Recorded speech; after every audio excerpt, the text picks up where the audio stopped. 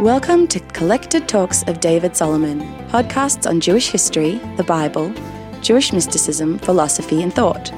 Find out more about David's upcoming classes, publications and other recorded lectures by visiting davidsolomon.online. And now, here's the lecture. This is part one of a four-part series entitled The Power of Change, The Challenge of Teshuvah that David recorded for Caulfield Shul in 2020 as a series of Zoom lectures. For listeners to the podcast, please refer to the episode webpage where you will find a link to the video lecture on YouTube. We're going to explore the concept of Teshuvah, the concept a foundational concept in Jewish thought and life and history. And we're going to explore it from a number of different angles. Now, and it's important for me to say at the outset, and I'm sure that the rabbi would agree with me, that I'm not the rabbi, and therefore I have to be very careful because it's easy on a topic like this to get a bit preachy, especially if it's the month of Elul and we're talking about personal change, we're talking about improving ourselves. My job is to be a scholar, so I want to take a more perhaps scholarly approach to this, and I want to look at the history of the development of the idea, but also occurrences throughout Jewish thought and history where we see the concept of Teshuvah appear, and what it can teach us about Teshuvah at all of those various stages. So that's what this exploration is going to be about, but I think it's interesting, and I think what we'll learn from it is that it is an appropriate discussion to have for Elul. What is the concept of Teshuvah? And let's first of all deal with what the word means, and I have said this many times, and I'm sure you've heard it many times, is that the best translation for the word of Teshuvah is, of course, Teshuvah. That is that if we try and encapsulate that in one English word, we're only going to capture one aspect of Teshuvah. So we could call it repentance. Some people want to say the word means return, and it does. Some people want to say the word means response, as in the teshuvah, the answer or response to a question. And some people want to focus on its spiritual dynamic of the concept of repentance. But we're going to look carefully at what it means, if it does mean repentance or if it means any of those other terms. Because the one thing that seems to emerge from the discussion of teshuvah is that it is ultimately, and I'm going to come back to this point later, and I'm making it now, and some of you have also heard me make this point before, but I will be coming back to it, is that the Jewish concept of teshuvah requires an inner transformation. It is not simply a case of outward modification of behavior. It's not simply a case of saying sorry. It is a case of effecting a change from within to become, in a sense, a different person. And once we transform ourselves, we transform others around us. Not a different person in the sense that we're wiping our personality, but a person who is much more authentic, much more true, much more pure, someone who has looked inside themselves and changed fundamentally those things that and conditions that allowed them to become the person that did the wrong thing on a previous occasion. So all of that we'll go back and we'll look at. We'll see how that idea is exemplified, the inner transformative idea of Teshuvah. In our generation, the whole concept of Teshuvah has in some ways been corrupted by the word Baal Teshuvah. Anyone heard the term Baal Teshuvah? Yes? So we say of someone, he's a Baal Teshuvah, or she's a Baal Teshuvah, which in our culture has come to mean that someone wakes up one morning and says, you know what, I'm going to be religious, and I'm going to keep Shabbat, and I'm going to keep kosher, and I'm going to go to shul. I'm going to be a Baal Teshuvah. But of course, that's a complete corruption of the concept of teshuvah, because those things are things a Jewish person in the world should be doing anyway. That's got nothing to do with the inner question and the inner response to how I can be a better person, how I can be a person that has eradicated the habits and the activities that were sullying my former self and were ultimately wrong for the world. And that is the transformation we're looking at. So let's go right back to the beginning. Let's go back to the beginning. And in the beginning, I'm going to look today at just 2 or 3 examples. I am, in the course of this series, going to look at historical examples right throughout the span of Jewish history, but I want to look today to really get to grips with a couple of aspects of teshuvah at a couple of figures from Tanakh. And if we incorporate the Bible, if we incorporate Tanakh into Jewish history, who's the first person to do teshuvah? Now, it won't come as a shock to you to realize that there are a lot of people in the Bible, a lot of people in Tanakh, who are doing some wrong things. They're running around doing some bad things over there, but very, very few of them actually repent. Very few of them have the opportunity or the foresight to make that inner transformation. And who is the first person that does? So really, if we're just on the surface of the text, and we've got a lot of people that Midrash tells us to do teshuvah, but on the surface of the text and in Midrash, the first person to do teshuvah is, of course, Cain. It is Cain, the son of Adam and Eve.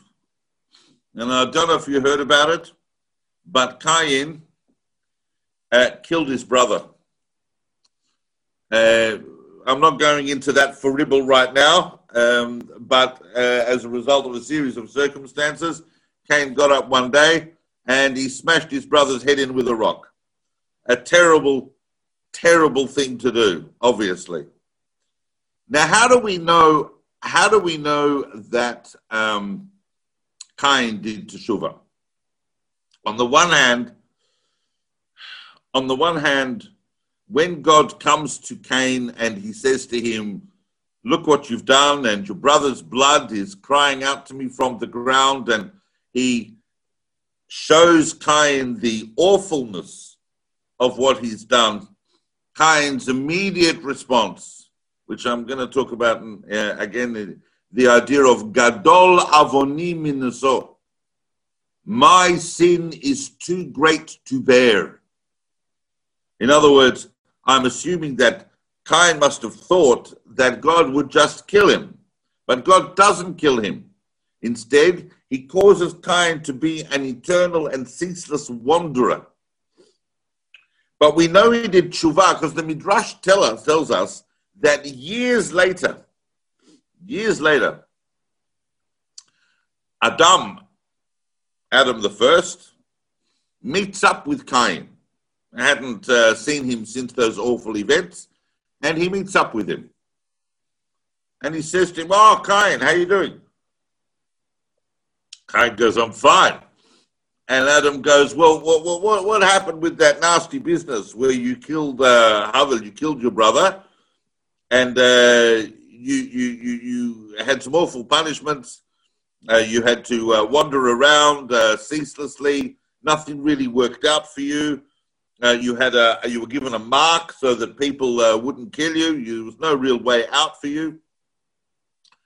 And Cain goes, oh, everything worked out fine, he said to Adam, because I did teshuvah. And Adam goes, what's teshuvah?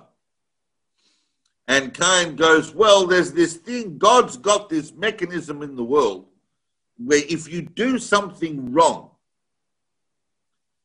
but you acknowledge it, and you're prepared to change, not just pay lip service to your crime, but actually change inside the person that you are, come to a realization, with no excuses and to take responsibility for your behavior and to really transform the person that you are, that's teshuvah. And if you're prepared to do that journey, then you can be restored to a pristine state as though you'd never done it. And Adam is amazed. He's amazed. He goes, oh, that's incredible. I mean, if we look in the Garden of Eden, when Adam himself sinned, there's no teshuvah. Adam is sinned, and God punishes him. He expels Adam and Eve from the garden, but they weren't exposed to that idea that their behavior could be modified through self-transformation. Cain was. And so Cain tells his father years later about how he did teshuvah. And Adam is so impressed that he utters the famous words that go on to become Psalm 92, Tov lahodot la Hashem. It's good to give thanks to Hashem. The psalm that we know is Mizmor Shel Yom HaShabbat, which the Midrash tells us was composed by Adam after he had discovered that Cain, his son, had done teshuvah. In mystical sources, no one should get confused. This is not in the Bible itself and not even in Midrash, but in later mystical sources, in the Zohar and so on, we see that Cain is actually able to fully restore his soul because he is reincarnated into a later figure in Jewish history, and that is the figure of Jethro. The Zohar tells us that Jethro was an incarnation of Cain, and in fact comes to be the father-in-law and the friend of Moses, because the Zohar tells us that the soul of Havel, the soul of Abel, is reincarnated into Moshe. So the Zohar understands that the soul of Cain reaches its final rectification in Yitro. That's why Yitro is called HaKeni, the Kenite, which is an allusion to the idea that in fact this is the same soul as that of Cain. So we learn from these sources. So I'm not talking, obviously, we're not talking now about these sources on a literal level. We are talking about these sources on a thematic level to understand that the idea of teshuvah is read by the sages and thinkers of Israel into the very beginnings and origins of humanity. That a person can change, that the outcomes of your behavior, however bad, and believe me, fratricide is a pretty bad sin, the outcomes can be rectified, and there is a way back. There is a way of restoring the integrity of your humanity, even in the face of sin. And that's whether it's on a big level or a small level. But who's the second person in the Torah to do teshuvah? Anyone know? Anyone want to have a go? Who's the second person? We got a lot of people doing things wrong, but you should be surprised how few of them actually go out of their way to restore the things that they've done. And I'm going to put someone out there, and it's a bit obscure, but when Abraham is wandering around over there, he encounters a king called Avimelech. You'll find this in chapter 20 of the book of Bereshit, of the book of Genesis. And they go there, and Abraham tells Sarah to say that she's his brother and not his wife, because he doesn't want to be killed on her account. And indeed, they abduct Sarah, and Avimelech keeps her for himself. He doesn't end up touching her, but he's got her there in his quarters or in his harem or whatever, and he's just waiting. And God comes to him in a dream. Now, apart from the fact, those interested in dream sequences, that this is actually the first dream in the Bible. But God comes to him and he explains to him that, you've got someone else's wife and that you'd better fix up that situation. So what we see is the very next day, Avimelech takes Sarah and he restores her to Avraham, teaching us that a foundational idea, that there are two ideas really, at least in the concept of teshuvah. One is the inner transformation, but the other is the outer restoration, or an attempt to correct or to fix or to restore the situation that you have corrupted. And we see this with Avimelech. But we also see with Avimelech, as we saw with Adam,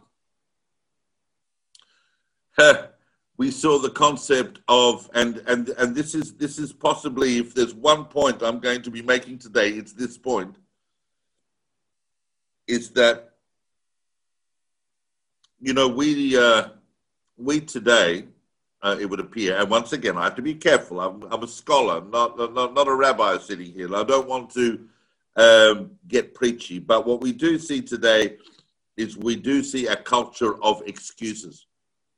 People have all sorts of excuses for why they behave in any particular way. The whole of 20th century psychology is built on the fact that, you must have had some trauma with your parents. You didn't get on with your father. You didn't get on with your mother. You were bullied at school. This happened to you. That happened to you. Oh, you poor thing. You went through this. Oh, you're part of this minority. You're part of that particular underprivilege. You're oppressed by this. You're oppressed by that.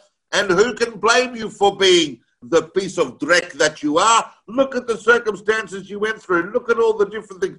And people go, yes, that's right. It's not my fault. I'm a consequence of social circumstances. I'm sorry.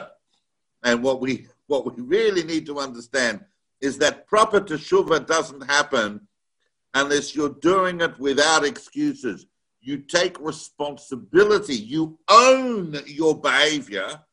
And we're going to see this in later examples as well. And you own the way in which you're going to fix it. Because you are the one that behaved badly, and you are the one that has to fix it, and no one can change you but you. When we look at Adam, Adam is accused by God of having done the wrong thing, and he did do the wrong thing, and out come the excuses. Oh, well, what do you think? You put the snake there, you put the woman there, you put the tree there. What do you think? It's not my fault. I didn't do it. The woman took the fruit. She gave it to me. I don't know. And also, even with Avimelech, Avimelech might have had a very, very good claim, because Avimelech says, I didn't know. He told me she was his sister. I didn't know it was his wife. I did this entirely innocently. In other words, he's even using innocence as an excuse, which is a very, very high level excuse. But as God says to him, and if you look in the Talmud, in Masechet Baba Kama, they unpack this story, and God's going, you still did it. You still did it. No one asked you. You might have thought it was his sister, but no one said you had to take his sister and abduct her. So you're still a grubber person who does that kind of thing. You might on this occasion have done it innocently, but had you thought it was his wife, you probably would have killed him. The fact that circumstantially you were innocent is irrelevant here. But still coming up with excuses. And of course, Avimelech himself went and gave Avraham some very healthy presents so that Avraham would pay for Avimelech. We know that if you pray for someone else, it's a very meritorious thing, and we'll look at a little bit of that as well. So the power of repentance and the power of teshuvah lies first and foremost in no excuses, in owning our behavior.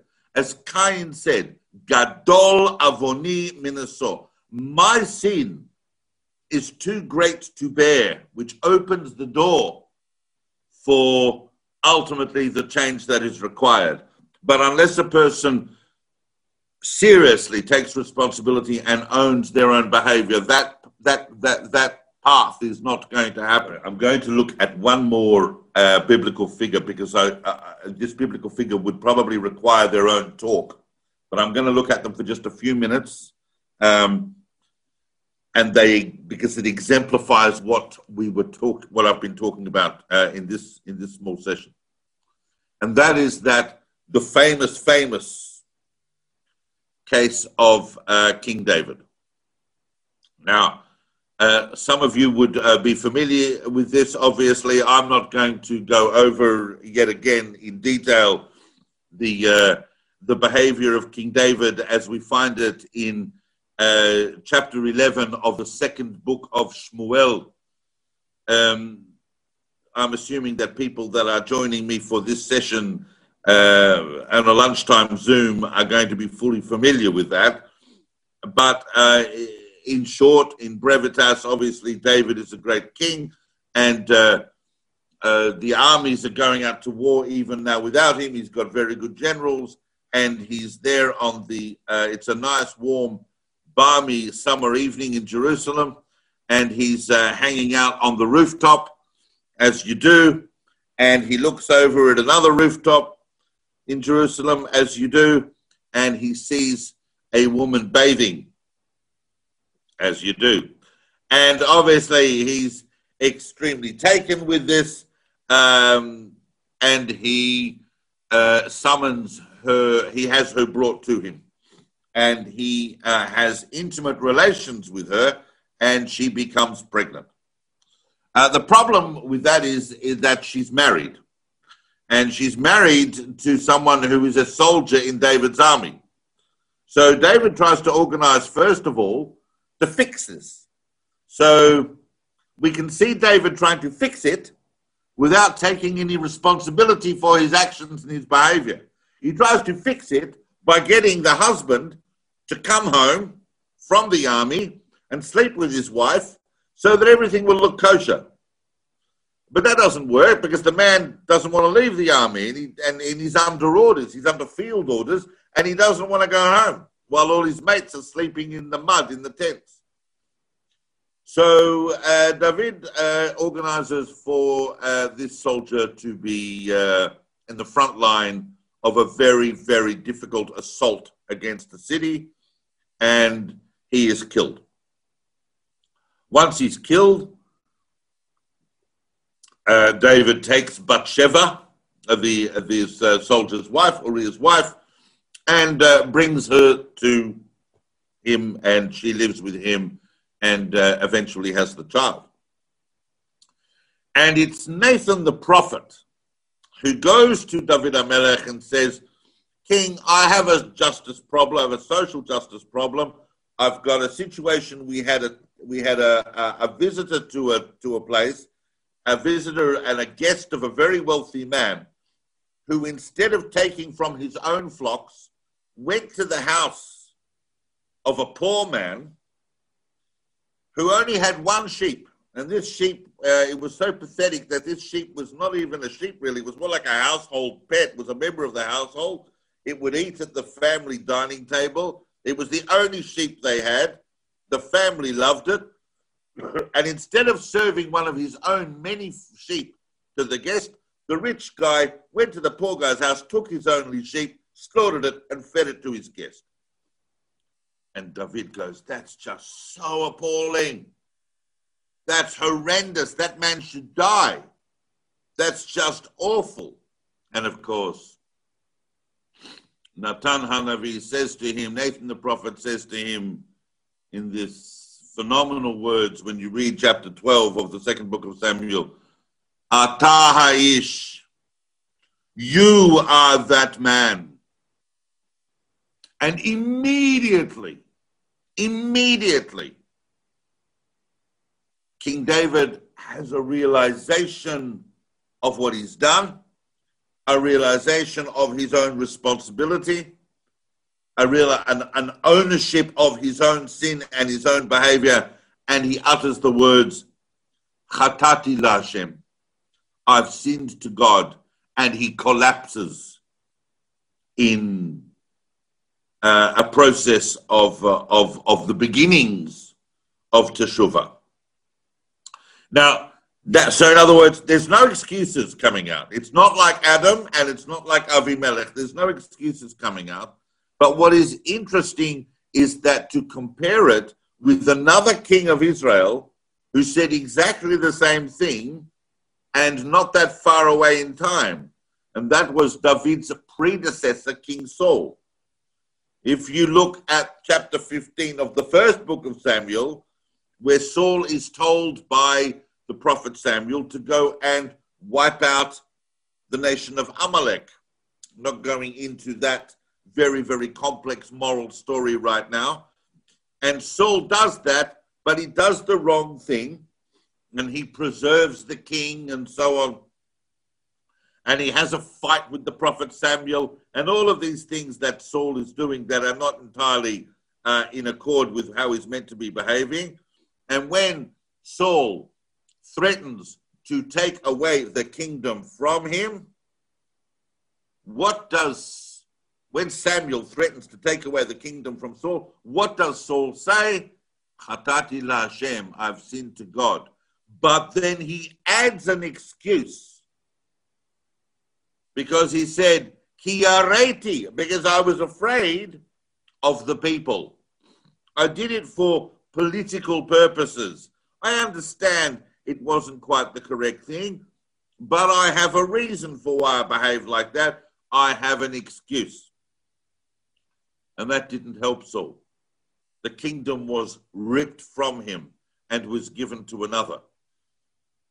The exemplar that I want to bring from King David is the fact that, as with Cain, real teshuvah begins where there are no excuses, where we realize that on the one hand, we have to do an outward restoration to attempt that, and we'll talk more about that perhaps next week, about the concept of how you go about outer restoration on correction of the sin that you've done. But the inner transformation, you cannot open the door to inner transformation if you are holding on to excuses, if you are holding on to justifications for your behavior. Everybody has that doorway into Teshuvah, as Adam Arishon found out, as Adam found out. It's a phenomenal idea in Judaism and a phenomenal idea in the world that a person can be defined not simply by what they do, but by the power of change. Ultimately, the ultimate human ability to change oneself and to modify one's behavior, but that doorway cannot be opened unless we own it, unless we remove ourselves from any other excuses and justifications. This is the essential point that I wanted to talk about today that emerges from the sources that we look at in the Torah. I mean, even if we look at Saul, you know that, I mean, Saul, I'm sure all of us who have had children get exasperated, I'm ending on this point, get exasperated by children when they say, we're trying to correct their behavior, and they go, but I've said sorry. But I've said sorry. I mean, I even meet adults like that, right? There's no change in behavior. There's no acknowledgement. But I said sorry. But saying sorry is not teshuvah. Saying sorry is not teshuvah. Teshuvah begins when we eradicate all our justifications and excuses and begin to own our ability to change.